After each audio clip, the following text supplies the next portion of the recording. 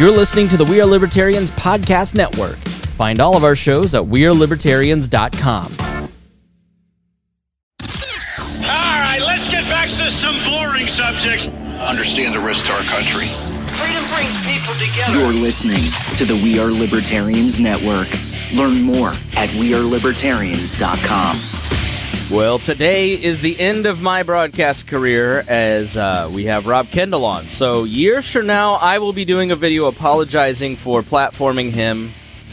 And I am looking forward to the conversation and having him thank me for his radio career as it's taking off now. So, as you know, I've launched many people like Rob Kendall, Harry Price, Jeff Ibbert. Long string of winners. One day I'll be there too. Stay tuned right after these messages. This episode is brought to you by Shopify. Do you have a point of sale system you can trust, or is it a real POS? You need Shopify for retail. From accepting payments to managing inventory, Shopify POS has everything you need to sell in person. Go to shopify.com/system, all lowercase, to take your retail business to the next level today. That's shopify.com/system. Warning. This show is for adults by semi-adults, so the language is sometimes strong and offensive. I don't know what I said. Welcome to the Chris Spangle Show. Our goal is to help you sound smarter while talking to your friends. If you struggle to understand politics, we explain it from an independent, libertarian point of view. With all of the irreverence it deserves, we toss out the screaming heads, put people before political parties, and give context to the news to make you think. Now, here's our host, Chris Spangle, a 15-year veteran of politics and media. Thank you for joining us here on the Chris Spangle Show. My name is Chris Spangle. If you've never heard us before, please subscribe now in your podcast app. Check us out at wearelibertarians.com. My co-host is Harry Price. He is back in the back. Say hello, Harry. Hey, everybody. And then our guest today will be Rob Kendall, like I said. First, I want to start by thanking our patrons, members of WAL Plus, WAL Plus. You get all kinds of great benefits of being a patron if you go to joinwalplus.com, especially the ad-free shows, the entire back catalog. You can go back and listen to all the times Rob Kendall was on the show. You can listen to the Rob Kendall Show, the podcast that was hosted here in 2013, but only if you're a WAL Plus subscriber. And we want to thank especially our $100 a month members, Casey Feldposh, Lars Nordskog, Jake Edel, Matthew Durbin, Ryan Holt, Christy Avery, and Jason Doolittle. Now, we have... I would be real worried about what's on those, but I've been so offensive since 2013 that I feel like people would be like, boy, he's really gotten worse. You're not even close. Like, you're so milquetoast compared to the people that we've had on this network. Like, few people realize that I am one of the first hosts of a trans podcast in history, with Creating Maya and Maya Axton, who came to our 100th episode with a fully loaded AK-47 or something. What was it, Harry? It was an AR-15, okay. And pointed it at Joe Ruiz's wife, and she swore to never come back again. You said this years ago, and I thought this was astute. The difference between Rob and the rest of WAL is Rob has something to lose. Yes, and, Rob has a career. He is now the host of what I assume will be called the Rob Kendall Show on WIBC. He is, it's the biggest talk radio station here in Indiana. So we're very proud of Rob. As we mentioned in 2013, we had Rob here on the network. And so I'd like you to thank me for your career and for giving you a start. Thank you for everything you've done for me. No matter how high or far I go, I will know that you and Harry Price are the reason that I am where I am. See, that is grade A ass kissing. And that's one of the reasons that Rob has his own radio show and I'm stuck on the internet. Because he knows how to kiss ass, Harry. Yeah, well, someone's got to do it. Well, and it's taken me a long, very high, very, very long way. You've never lived until you've been responsible for a libertarian candidate for governor getting 300,000 votes. Well, you did way more for the libertarians last year than I did. Rob Kendall used now Rob is getting his own radio show because his co-host has left. And Rob, you've caused more co-hosts to leave than I have. What was it? Why are you getting your own show? What was the impetus for the chicks on the right got the radio show, then one of the chicks left. They added you for some mysterious reason to the chicks on the right show. Yeah. And then probably the secret footage. And then you got then now your co-host is leaving. So what's going on with the show? Well, I'm proof that if you harass and demean your coworkers for long enough, you can become a star. And Harry, you son of a bitch. No, I mean, Rob, you told me years ago that this was your goal. You worked in a closet in Brownsburg at a great little station there that, like 14 people could hear. And then you got a weekend show on the local radio station. You worked your way up. You got a shot in the afternoons.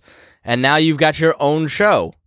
Congratulations. That's really cool. Thank you. Yeah, it's in all seriousness. I mean, you guys are from Central Indiana, so you understand the importance of WIBC. And for many of us, we grew up, that was the station of record, and to be there is awesome. And in all seriousness, as much as I despise you, Chris, and love Harry, that I feel like our little family here at We're Libertarians, of which I'm an extended member, has always been a huge, in all seriousness, a huge supporter and a big proponent of what I do, because I think we all know that regardless of what you think about me personally, I hold everyone accountable.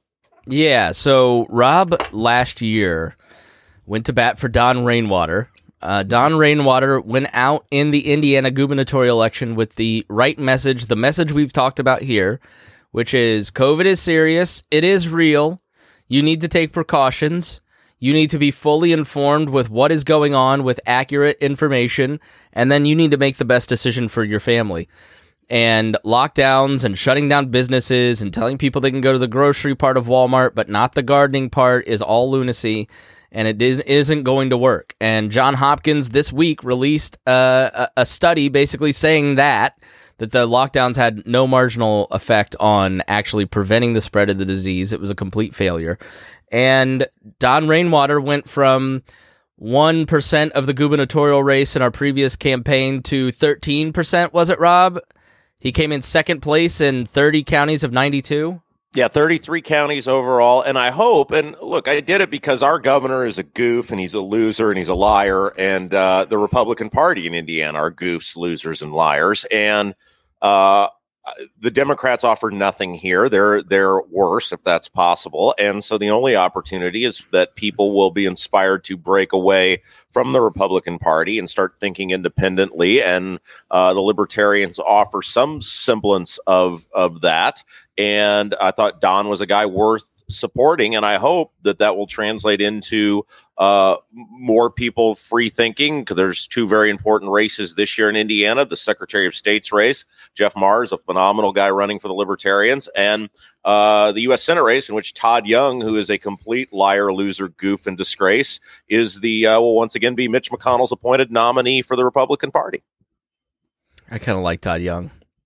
I know you do. I know. I mean, I prefer Todd Young to Braun. Well, but here's the thing. The difference is Todd Young goes out, and this past summer was on a Stop Washington Waste tour with the mayor, I think it was AFP, who he was with. Todd Young added $9 trillion to the federal deficit while he was in the majority in the Republican-led Congress. That is complete hypocrisy. And this is what the Republican Party in the state does, and Republicans across the country do, is they look at people and they say, yeah, we suck and we lie to you every time we run and say we're going to shrink government or hold people accountable. And we don't do it. But you don't want Democrats in there because, well, then there might be an abortion factory on every corner, and you sure don't want that. Sure. And the hypocrisy of Todd Young to go on a Stop Washington Waste tour, he's not mad there's waste. He's mad now he's not the guy doling out the waste, because that's how he buys a secure political future. Yeah, I mean, I'd argue if I could. I mean, he's on a podcast that I produce called Leaders and Legends, and says his favorite book is Economics in One Lesson by Hazlitt. You know, he's foundationally, this is the problem with Indiana Republicans, is that they are not like the crazy breed of Republican that you represent.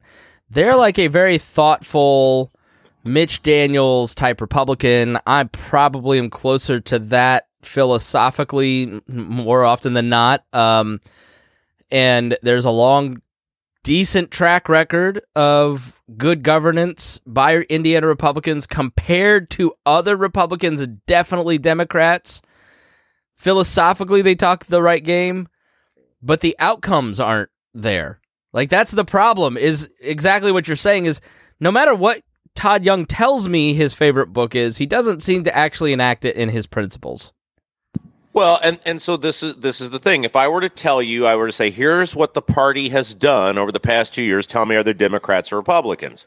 Largest tax increase in state history, largest budget in state history, tried to put you in jail for not wearing a mask, shut down tens of thousands of businesses, closed thousands of businesses, put over 1 million people out of work. They've tried ridiculous bills like trying. Oh, we lost Rob. I'll continue.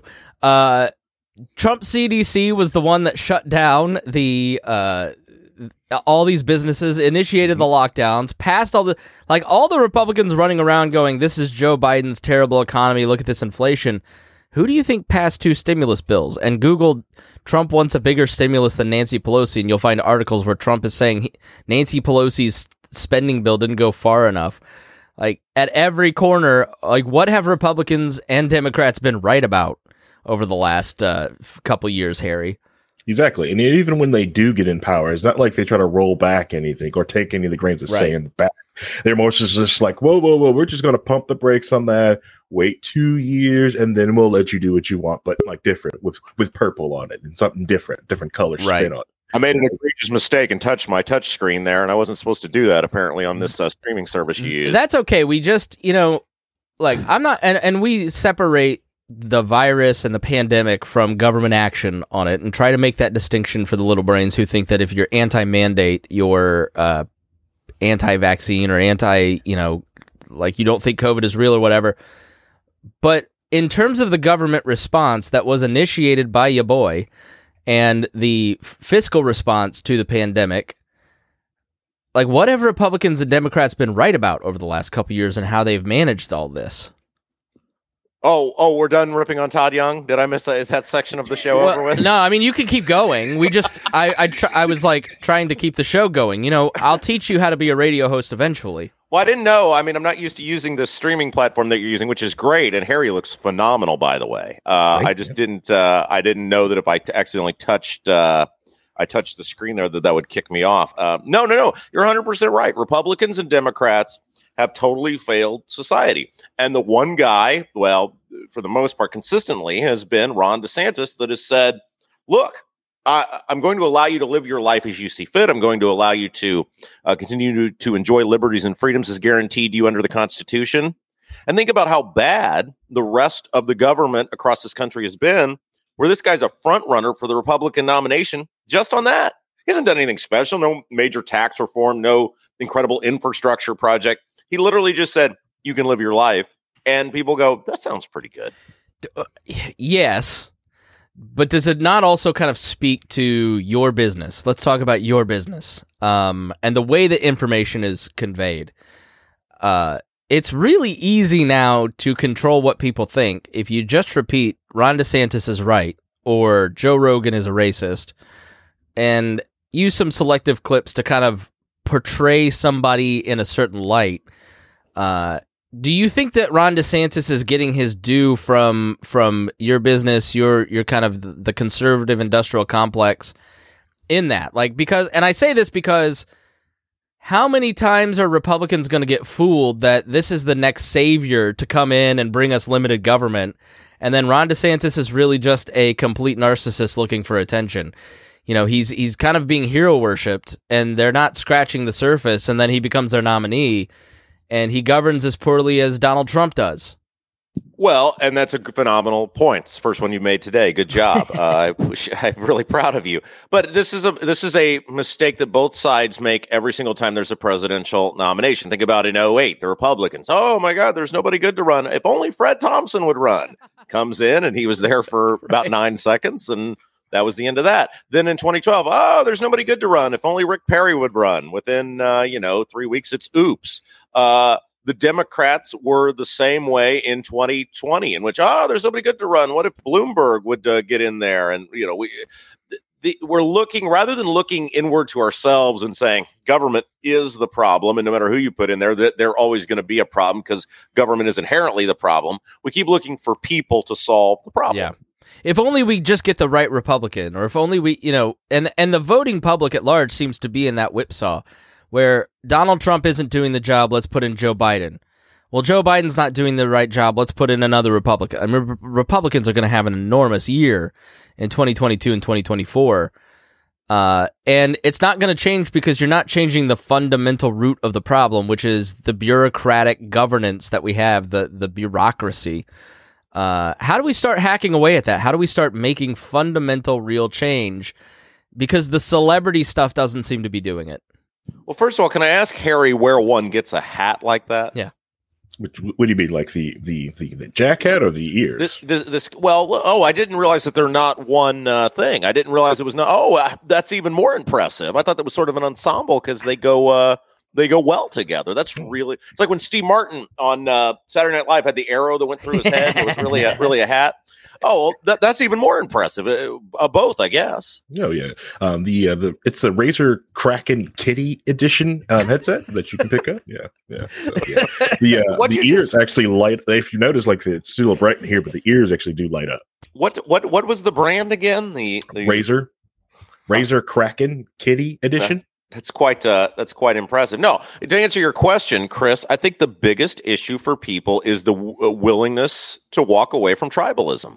We saw this in 2020 in our state, in which how many people would say, "Oh yeah, Holcomb, the lockdowns, the mandates, the business closures, yeah, that's all terrible." I'm scared. Give me a solution. Yeah, and yet they would say, "Well, I'm going to vote for Republicans and for the General Assembly because they've told me they'll hold him accountable." 2 years later, the guy still has an emergency declaration that's gone on for 23 months now.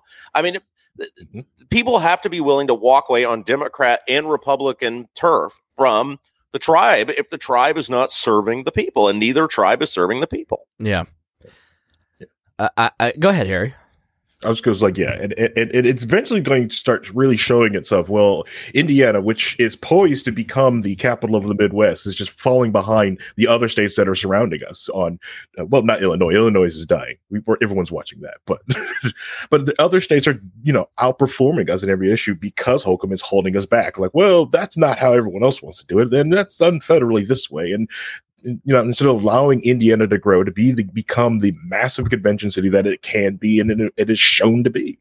Well, Harry, let me push back on that. I mean, I see we get all kinds of conventions. We just had the national we've got 80,000 jobs now due to the sports stadium strategy. And Rob, you can jump in here too. I mean, when you look at the way that Indiana's government is run, it is more fiscally responsible than Illinois or Michigan.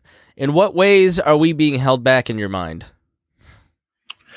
Well, there's a lot of different rules. Remember, even Indiana was held back for a lot of it for just buying alcohol on Sundays for the longest time. That was the biggest gripe. You can hear people every race Sunday, and they still have you still can't buy alcohol before noon, which is stupid.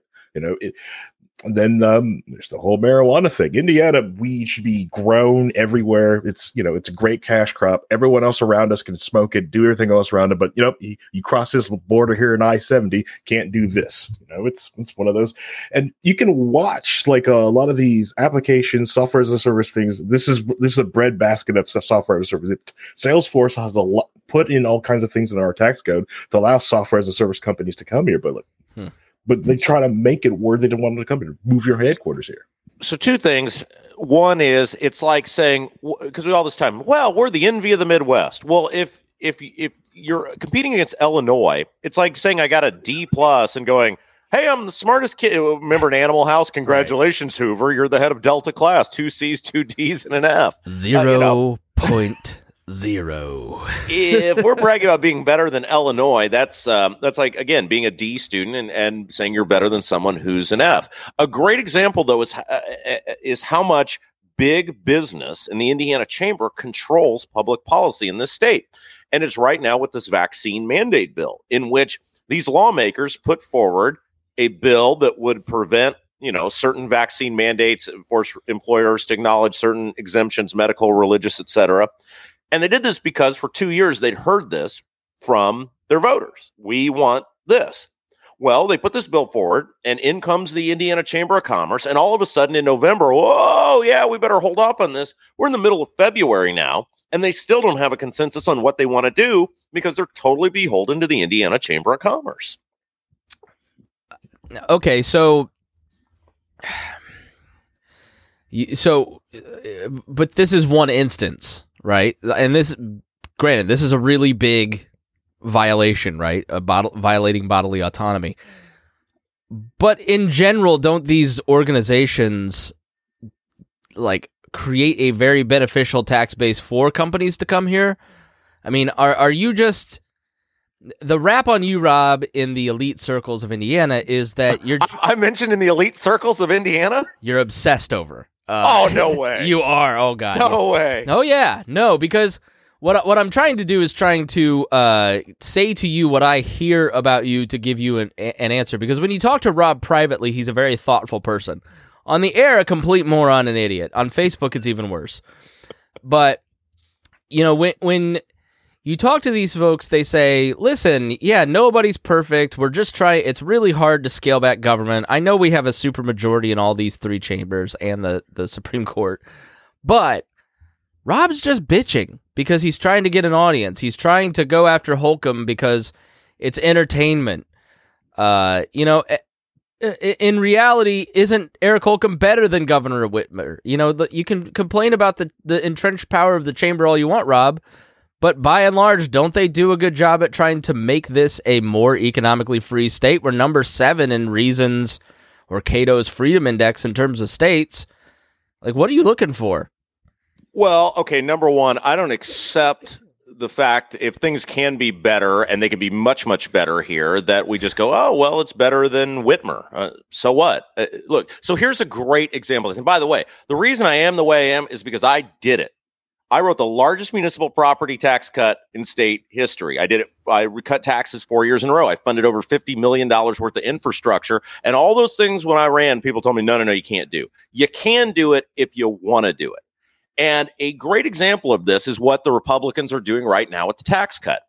In 2017, Holcomb's first year in office, despite nobody in the Indiana General Assembly running on tax increases, where all we were told was that there was going to be tax cuts, they passed, they being the Republicans, the largest tax increase in Indiana state history, the tax on gasoline.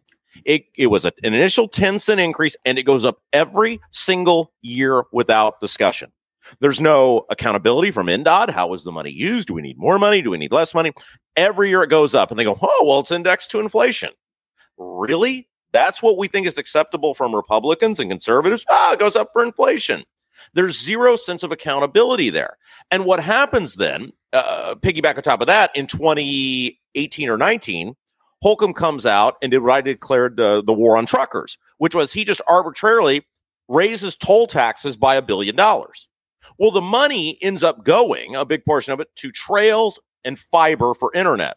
Well, now you see all of these ads from Holcomb about how many trails they are and getting awards from trail associations. Indiana's leading the nation in trails. They never mention how they did it, which is $1 billion tax increase on every single Hoosier. When they talk about these road projects, they didn't make government reforms to find the money like people like I had to do. They stole it from people, and they never have the guts or the testicles to say, we're doing this, but we stole this money from you. You judge it that way. They never have the guts to do it. Well, if you look at the stadium strategy, the sports strategy here in Indianapolis is the crown jewel. So you have this downtown core, you have the Circle, you have basically just hookers and drugs on the Indianapolis Circle in the 70s. And Dick Lugar is mayor, and they build Market Square Arena downtown for the Pacers. Then and I've got a wheeze, I may need to get checked for pneumonia. This episode is brought to you by Shopify. Do you have a point of sale system you can trust, or is it a real POS? You need Shopify for retail. From accepting payments to managing inventory, Shopify POS has everything you need to sell in person. Go to shopify.com/system, all lowercase, to take your retail business to the next level today. That's shopify.com/system. You are the sickest. You are the consistently sickest person I know who doesn't have any major underlying health condition. I know. It's unbelievable. It's this stupid COVID thing. Yeah, and so then they build an NFL stadium for a sports team before they even have a team, and build the Hoosier Dome, and the Colts move here, and then they build Circle Center Mall, which Simon sold off today. Now, there's 80,000 jobs tied to hospitality downtown. We have a thriving core. We have a thriving business environment. Salesforce owns the biggest tower. You've got tons of restaurants. I live 20 blocks north. I love living downtown. And so the cultural trail, millions of dollars to build a walking trail to connect all this stuff. There's no doubt, Rob, that having trails and having all these things are what attract people to live here and build a base. So how do we balance livability? Because what you're saying is, no, my point is not to defend it. I'm saying there is a legitimate argument in that the government spending here has made the city more livable, but there's always the other argument is at what cost, right? So when you say, oh, they're stealing this tax money from you, the establishment here says, well, Rob's not serious because look at how great our city is. And then they kind of repeatedly tell themselves how great this city is. And that's what they run on. They run on how great the city is, this sense of civic pride. And you've come into town and said, forget that. I'm not going to sit around and kiss everybody's butt and talk about how great this city is and talk about how great these politicians are and, oh, aren't you so wonderful? And you made a splash by saying, no, let's actually dig down and look at what's really going on and what is acceptable and what could be, and at some great personal cost. And they've sort of Joe Rogan'd you here. But when you're faced with that argument of look at how all this spending has benefited us in different ways, how do you respond to that kind of stuff? Well, I think a great example of this would be what's going on right now. There's a bill, I think it's Senate Bill 390. I could be off on the number, but it's a bill that would essentially sunset the ability to bond off food and beverage tax. And that bill would sunset in 2042, which is conveniently, I believe, just after Lucas Oil Stadium gets paid off. And so, you mean the Hoosier Dome has never been paid off and we never touched the principal? Correct. But so here's the hypocrisy of these people. In the mid-2000s, they ran out of money to fund Lucas Oil Stadium. And when they ran out of money to fund Lucas Oil Stadium, they had to go to the donut counties and said, hey, would you like to enact a food and beverage tax? Because, of course, you have to ask permission from the state of Indiana to fund a food and beverage tax. And what they said to these people is they said, look, we need money for Lucas Oil Stadium. So if you agree to opt into our food and beverage tax, we'll give you the ability to raise the food and beverage tax as well. So the sales tax in Indiana is 7%. If you live in all the donut counties, except for I think it's Morgan. Morgan opted out. Morgan said, right, F you. It's 9%. So they literally bribed under the cover of darkness these counties to take the food and beverage tax because they said, no, it's fine. If you get blamed for it, just say it's the fault of those pesky bureaucrats in Indianapolis who raised your taxes. Well, what they did is there's 25% of the revenue in the state. It comes from Marion County, Indianapolis. And there is a lot of jealousy. When I was executive director of the State Libertarian Party, the northern counties always were jealous of the Marion County. And that happens in every party. The politicians from outside the donut county, outside Indianapolis run on, Marion County gets all the spending and we're going to hold them accountable and we're going to get our roads built and forget them. And so it was a very controversial time because what they were saying is this benefits the whole state because we bring all kinds of people here. We bring but the donut counties especially, the people in Hamilton County are the ones that go to the games and, all these conventions benefit because, if 30 miles away, they're going to stay at a hotel somehow in Carmel, right? So all the tourism benefits us. So yeah, they raise taxes on all the donut counties except Morgan County because we have something called home rule here. And this is actually a very beneficial thing in keeping taxes lower than other places. To get one county to get something like a convention center built, all the counties have to agree to it. So you have to get every state legislator that has run on, a Tom Saunders in Newcastle that's run on, keeping spending low in Indianapolis, has to agree to basically let you build a convention center. And so what happens is every town in Indiana used all the tax credits and tax revenue and COIT increases and county income tax increases, I should say, to build their own conference centers, to build their own stadiums and sports stadiums. So, the point, Rob, that you're making, I think, is like it didn't keep spending low. It just expanded it to all these different places like Fort Wayne, which used it to build Evansville. Richmond built a convention center and all that stuff. Well, and so there's two things. One, they do all these tax increases, and then they never tell you how they paid for it. The NDOT stuff, the roads, everything else, directly because of tax increases. The trails and everything else, directly because of the tax increases. And then in the case of the food and beverage tax, they bribed these counties to do this when they were up in between a rock and a hard place on funding their stupid stadium, giving a billionaire. They give a billionaire a free football stadium. No, think about that. It's worse than that, Rob. Jim Irsay wasn't a billionaire. Jim Irsay comes to the town and says, the Colts are incredibly important to Indianapolis. You're going to be lost without us. We need to rebuild the Hoosier Dome because we can't compete. I need you to pay for it. And the state at first said, I don't think so. And so he basically started shopping the team around the country and strong-armed them into it. Then cut this sweetheart deal with the guy who's now head of the Indiana Athletics Department, Fred Glass, where Jim Irsay gets a cut up to $3 million of every single event held at Lucas Oil Stadium. The day the ink was signed on the deal with the Colts and Jim Irsay, he became a billionaire. And he used that money to buy all this historic rock memorabilia. So this past year, he's come to the city and said, I want to build a museum for all this rock memorabilia. Build me a museum. And says, if you're not going to do it, I'm going to take it to Charlotte or Chicago and see who will give me free money there too. And just stuff it. So for these people, the elites or whoever, and by the way, none of them will ever come have a conversation with me. I have the most powerful media platform, arguably in the entire state, which is WIBC. And none of them, Todd Young, Todd Rokita, Eric Holcomb, on down the line, none of them will ever come have a conversation with me about it for everyone to hear. Theft is not noble.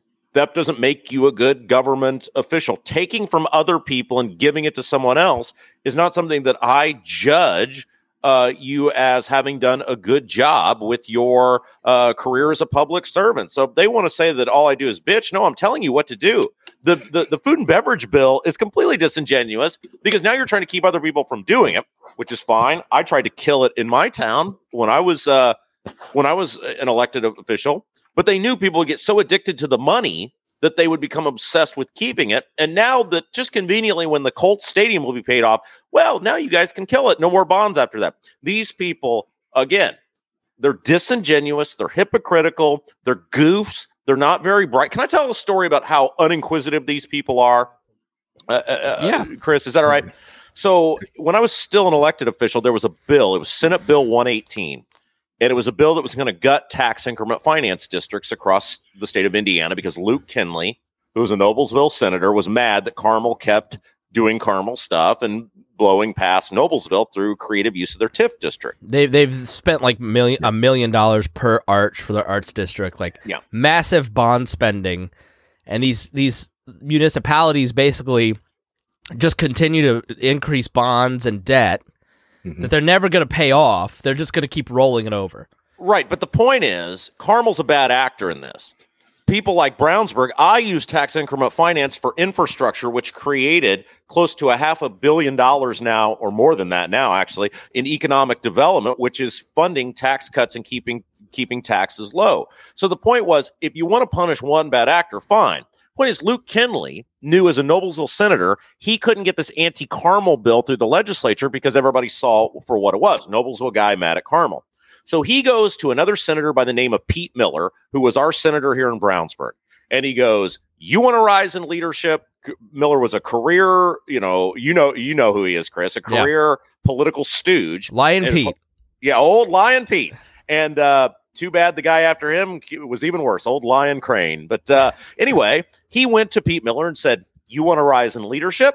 You're going to carry this bill. And Pete Miller said, oh, yes, sir. And we went to him because he represented Brownsburg, Avon, Greencastle, all these areas who were using TIP in the right fashion to fund infrastructure that the community needed, and said, wait a second, buddy. You're going to gut your own communities to carry this bill? And couldn't get any traction. Finally got a meeting with him. And this was 2 or 3 days before the vote, the end of the session. And I'm up there in his office for about 30 minutes. And finally he looks at me, and he's got all these bills up on his wall. They're all tacked up in those little cubicles that they have up there. And he goes, he finally just looks at me, and I can tell he's just annoyed that I'm there because he knew what he was doing and I knew what he was doing and he wasn't going to change. He looks at me and goes, you see all these bills I got to get through? And I looked at him and I said, yeah, you only got 2 days left. How are you going to have time to read those? Right. And he just stares back at me. And it was like a light went off in my head. And I looked at him and said, oh, that's the secret. You guys don't read anything. You just vote how you're told to vote. And this is what people need to realize. You have uninquisitive, largely unintelligent, politically obsessed people who are making decisions about what you can do with your life and in your communities. Power hungry. Yeah. And again, if any of those people that you talk to want to dispute what I'm saying, I'll give them the forum, but nobody ever does. Everybody's Johnny Tough Guy in those quiet circles, but nobody's ever got the guts where everybody can hear what you have to say to come on and refute what I say. Well, you just don't get it, Rob. You just don't get it. You don't have the conversations at Nikki Blaine's that they do. You don't have the right networks. You're not talking with the incredibly wealthy on a consistent basis, who are the ones that make the nonprofit decisions about where money's going to go. In education, the biggest foundation in the country is here, the Lumina Foundation, which was basically Sally Mae rolled itself into a foundation and now funds all kinds of education stuff. And so the whole nonprofit world, it's not like Indianapolis is a great city compared to other places because we don't have a lot of partisanship, which is another criticism of you, is that by being a libertarian voice on the radio, you're breaking down the conciliatory nature that has made Indianapolis a great city and making it more partisan and dumbing it down, they would say. So, why are you so partisan? So isn't this crazy though, that, and I've heard what you've said from other people, and again, it's sad people don't have the courage to come say it publicly or say it to my face. But think about this. I'm a radio broadcaster. I can't raise anyone's taxes. I can't fund any public projects. I have no control over anyone's existence. And I'm one voice. And these people are so thin-skinned that one voice, a midday talk show host, calling them out. And this is what they sit around and obsess about. But what they also recognize is they saw what happened with rainwater. And they saw people are beginning to wake up. And I have a vessel, because I don't play the game. I don't care if I ever get invited to a Lincoln Day dinner. A huge vessel, I hear. A huge vessel. It's huge. Your board is tiny, but your vessel, you have a big vessel. It floors me. So this is another great example. So rainwater gets, hundreds of thousands of votes. They're mostly from Republicans who walked away from the party and voted for Libertarian. The Republican response in 2021 wasn't, man, we really made a mistake. We really, no Sagamore. That's right. If anybody deserves a Sagamore, it's me. The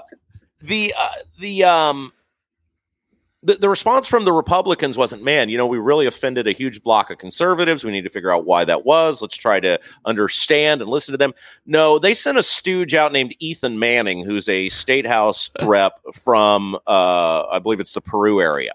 And he puts a bill forward that would require libertarians to get 4,500 signatures to run for statewide office. This is the arrogance and the conceit of these people and the total lack of self-awareness. People didn't run to Rainwater because he was, the next coming of Jesse Ventura. Don's a great guy, and he was a good candidate. They walked away from the Republican Party because they don't like you. But instead he had a better solution. Exactly. They don't like you. They're tired of lockdowns. They're tired of business closures. They're tired of mask mandates. They're tired of the spending. They're tired of the taxes. And instead of owning that, they send this kid Ethan Manning out there and go, put this bill out that would require libertarians to get 4,500 signatures to run for statewide office. And once again, thankfully, people like Abdul and myself got wind of it. And we were able to, talk about it and get it killed. But this is who runs our state. Yeah, so for people that don't understand, Indiana has automatic ballot access. You get 2% in the Secretary of State's race. It used to be 0.5%, and then the Libertarians did well, so it got raised to 2%. And if you get 2% in the Secretary of State's race, you get automatic ballot access for every Libertarian candidate in the state. Republicans and Democrats have to gather signatures, 500 signatures, in every single district to get on the statewide ballot. And what Manning was saying is that it's unfair that they get an advantage if they're going to be big time now. I hope that the next statewide candidate gets 13%, but it could have just been a moment for voters. And so Manning was saying it's fundamentally unfair. What's unfair, Rob, is when a Republican doesn't get 500 signatures in the 1st district, for instance. What happened then, Rob? Well, if Susan Brooks' husband is your attorney and maybe someone on the election board who decides your fate made a donation to your campaign, well, it's close enough. Now, right. Danny Niederberger, who's trying to get on the ballot to run against Todd Young in the U.S. Senate primary, may have come up short in a couple districts by a few signatures. I wonder if Todd will be as gracious, if indeed that is the case, to allow Danny Niederberger to run against him. 2012, Jim Wallace is running against Mike Pence for the nomination of the Republican Party, and he fails to get 500 signatures. To get 500 signatures, you need to get 1,500 if you're an independent, because they're going to throw out the majority of those. And they just managed to figure out enough reasons to throw out the ballots for Jim Wallace so he couldn't primary Mike Pence. Fast forward to, was it 2016 and Todd Young, was it 2018? 2016, Todd Young is 4 short in the 1st district. Yeah, three signatures short, yep. A heavily Democratic district, and lo and behold, the head of the largest law firm, the man that runs the political machine, the man that is sitting in Washington, D.C. while Mike Pence is vice president, collecting $50,000 checks for dinner so you can get access to the vice president, who is also on the election board, was it? There was a donor. No, I don't think that person. I'm not going to say that name because of but don't say the name. But yeah, he was instrumental in making sure that Todd Young got on the ballot, and instrumental in making sure Jim Wallace didn't. It's a Christmas miracle, and it keeps happening. And here's the thing: so when people want to talk about why are you the way that you are, the Republicans made a giant mistake in the mid part of the last decade and accidentally let me into their club. And I think part of the reason they did that is, we got to have a couple token conservatives in here, and Kendall's young, we can warp him, and he's just conservative enough that people will go, see, we let conservatives in. And I saw how these people behaved. I saw it. I worked at the State House. I worked at the Government Center. I was the State Pharmacy Board director. Yeah, you got one of those cushy patronage jobs. And I was completely miserable and had to quit because I was going to die of a heart attack soon if I didn't get out of there, because every day was fighting with people. Because I admit it. I'm a recovering Mike Pence fan. I clearly admit that. When he ran for governor, I bought his bullcrap. I believed the speeches. I believed we're going to go in there and reform government. We're going to storm the Bastille. Everything is going to be great. Let's go. And then you get in there and you realize they really don't want to reform government, because if you reform government, let the hamster off the wheel, then people don't need the government and you don't have as much power. And I spent 2 years in state government fighting with people every single day. And I really hope Mike Pence runs for president in the near future so I can tell some of these stories, because I think CNN would love to hear them. Well, Mitch Daniels legitimately reformed state government, and he nearly lost his reelection. Like, people don't realize how much of a cost Mitch Daniels paid to try for educational reform. Tony Bennett lost to a career teachers union person, Glenda Ritz, as punishment for the reform. And it wasn't elites and the elites here in Indiana are all for educational reform and charter schools and all that. It was the teachers unions that went and punished Mitch Daniels and not Jim Banks, that nut. It was just regular people who have been fed BS. So, how do we start rolling some of this back? I mean, I think you've had some success in just kind of giving sunlight to some of this stuff and not being a shrinking violet, and not really have you suffered any kind of personal cost for taking on the local political establishment? Well, Nathan Hale once said, "My only regret is I have but one life to give for my country." So I feel like I'm sort of maybe in modern day. You're Nathan Hale. Yeah. I don't know. What a regular George Washington over here with his. What's the worst someone could do to me? I mean, I don't get to be on the radio anymore. I mean, I love radio, but I mean, it's not life or death. I mean, I'm not a politician. I don't seek the approval of the voters. If only there were some way to measure a rating system to measure how good I'm doing every single month, so people would know every week. Yeah, my ratings are. Which those meters just keep going. Oh God, not again! I've never seen ratings meters turn suicidal like they do here in Indianapolis, but it's unbelievable. Can you please turn on the Heritage Morning Show? I can't take this anymore. It's people. So people have got to, because I hear this all the time. Well, I can't vote for a third party because it might let the Democrat in. So what? What would there be more largest tax increases? What would more businesses have been shut down in 2020? Would more than 1 million people have been put out of work? I mean, you got to keep in mind, Holcomb tried to put you in jail for not wearing a mask. Curtis Hill is the only reason that's not in the criminal code right now. Holcomb arbitrarily. Really? Explain that. Well, so Holcomb came out with one of his executive orders and said it will be some misdemeanor or whatever if you don't wear a mask during his arbitrary mask mandate. And Curtis Hill issued an advisory opinion, said that's completely unconstitutional. You can't do it. And within hours, that was pulled out of the executive order. And it wasn't the Indiana General Assembly. It wasn't anybody other than Curtis Hill who came out and said, at the request of, I think it was Kurt Nicely and John Jacobs, to issue the opinion, you can't do that. What happened to Curtis Hill? Other than what show was Curtis Hill on? I know I mentioned it, but he was on some documentary looking goofy. He was on Tiger King, wasn't he? Tiger King, yes, that's it. Tiger King 2. Yeah. So he this is why the Republican Party will not take on Holcomb, because Curtis Hill was an example. So this is the great thing about the Indiana Republican Party. They had the first African American ever elected to statewide office. He got more votes than any other Republican in the state of Indiana, including Donald Trump. Blew Eric Holcomb out of the water, not even close. They now have a diversity, it's not commission, it's a diversity class or club or something that the state Republican Party runs to, because they want more African Americans and minorities involved in the party. Eric Holcomb, Connie Lawson, Brian Bosma, the leadership of the Republican Party convicted and sabotaged Curtis Hill without trial or discussion, despite the fact that he was cleared of any criminal wrongdoing.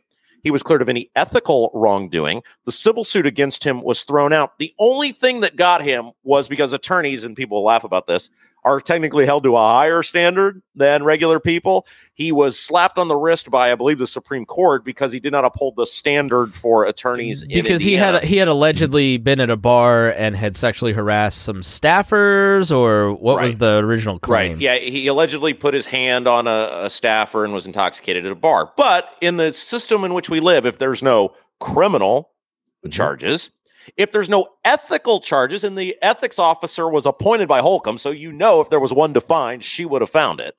And and even a civil lawsuit, the judge said, get out of here. But yet they completely sabotaged that guy because Curtis Hill had the audacity on multiple fronts to challenge Eric Holcomb. And taking out Curtis Hill and putting Todd Rokita in there was about sending a message to Republicans in the House and Senate, do not cross me. This is what will happen.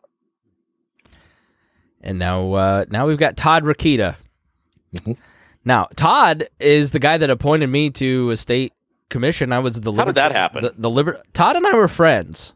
And I don't know what you think of Todd Rokita, but Todd's not liked by really anybody. I was one of the last people to kind of go, yeah, maybe you're all right about this guy. He's the new attorney general and who's constantly sucking up to Trump's fan base with all kinds of different things. And like that, so Rokita would come on and co-host, would guest host Abdul in the Morning when I was producer. When we became friends, and when I was executive director of the Libertarian Party, he put me on the HAVA Commission, the Help America Vote Act Commission, and I was the swing vote.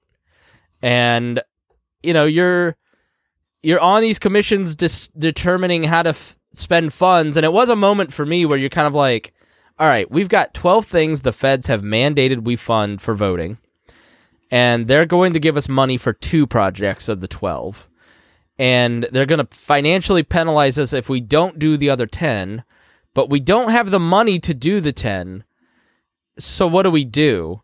And there were some... The Republicans wanted to do something that was just not beneficial for the voter, and I was the one that was the swing vote that tilted it in the favor of everybody else. Can you imagine having to suck up to you for anything? Could you imagine? And here I am, I'm like 300 pounds. I don't even own a suit. I'm showing up in like dirty tennis shoes. Tie-dye. I just think back to my career at the LPIN and what a joke I was. Like, oh, I was just such a fat mess. It was just disgusting.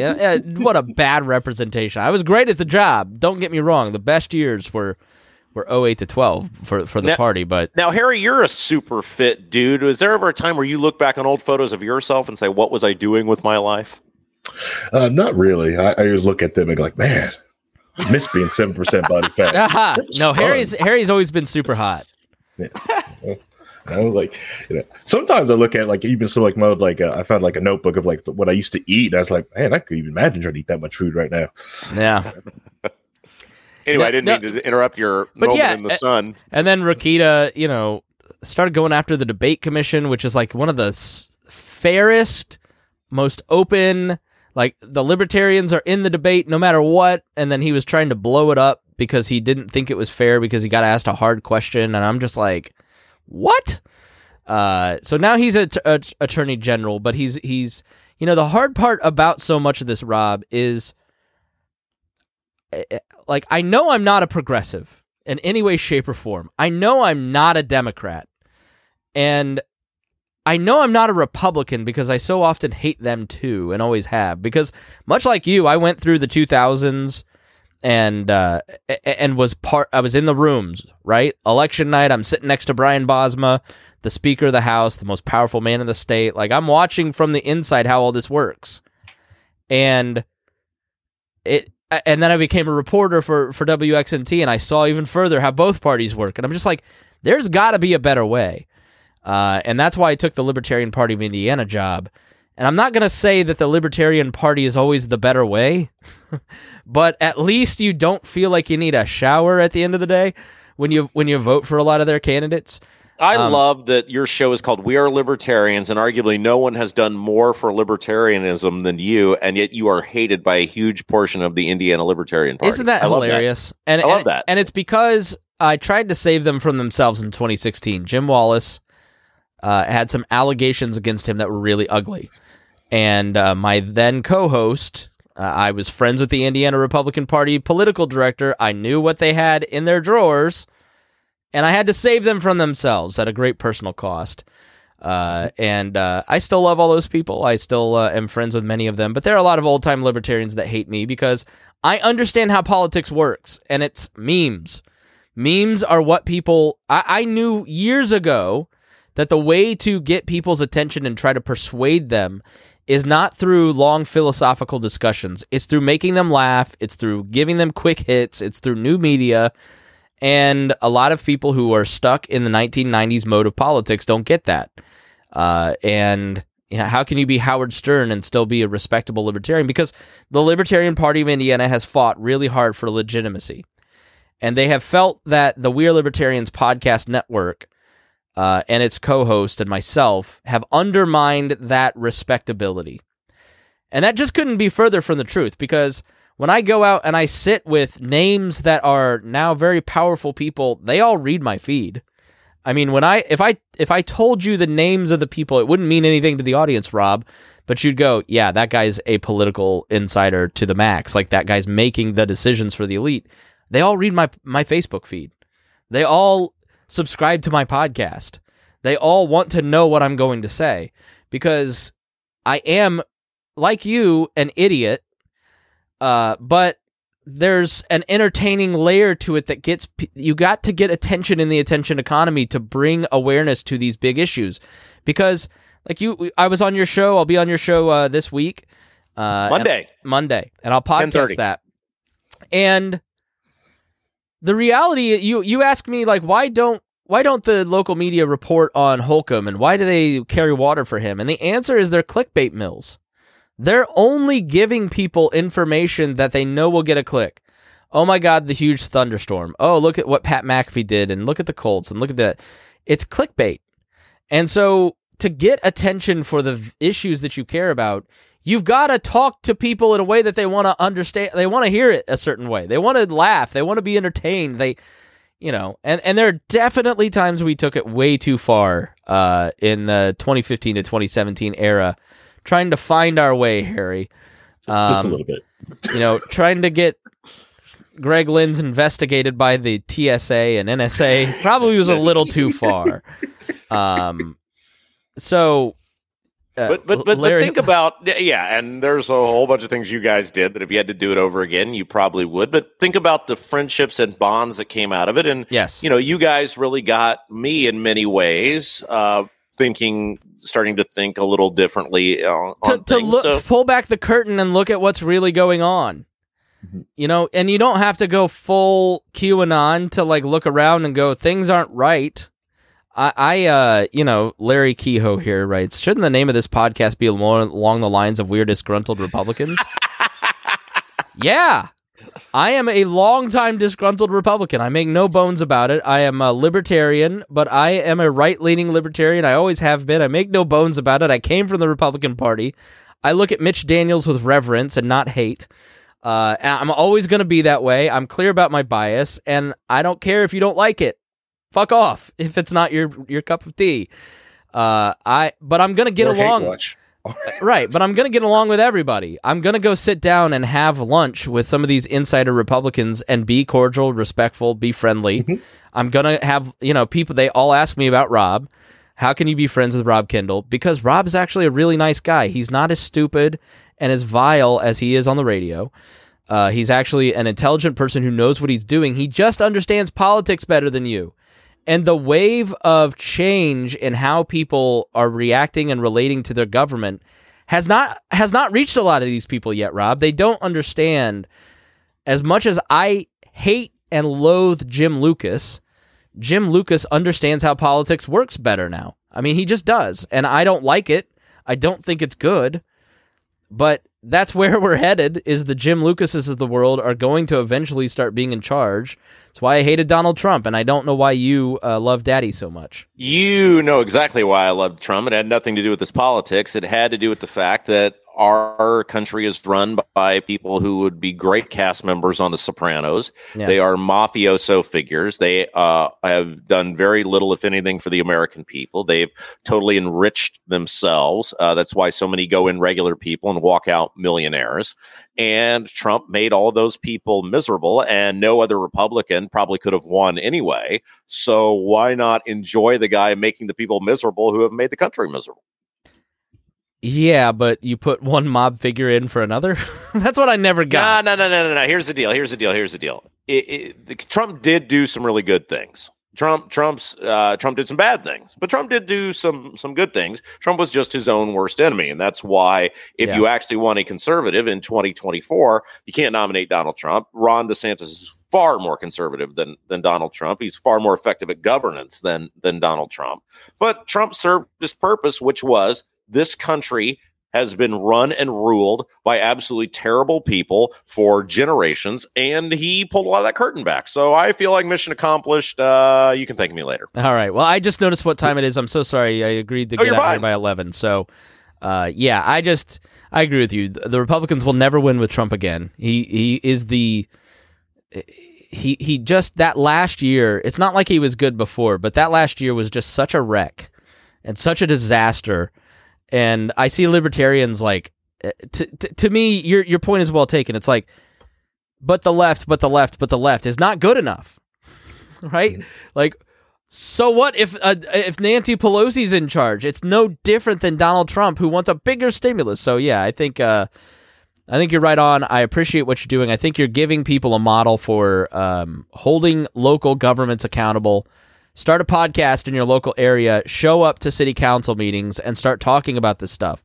If you get 200 listeners, Jeremiah Morrill is the Joe Rogan of Newcastle. Everybody listens to that guy.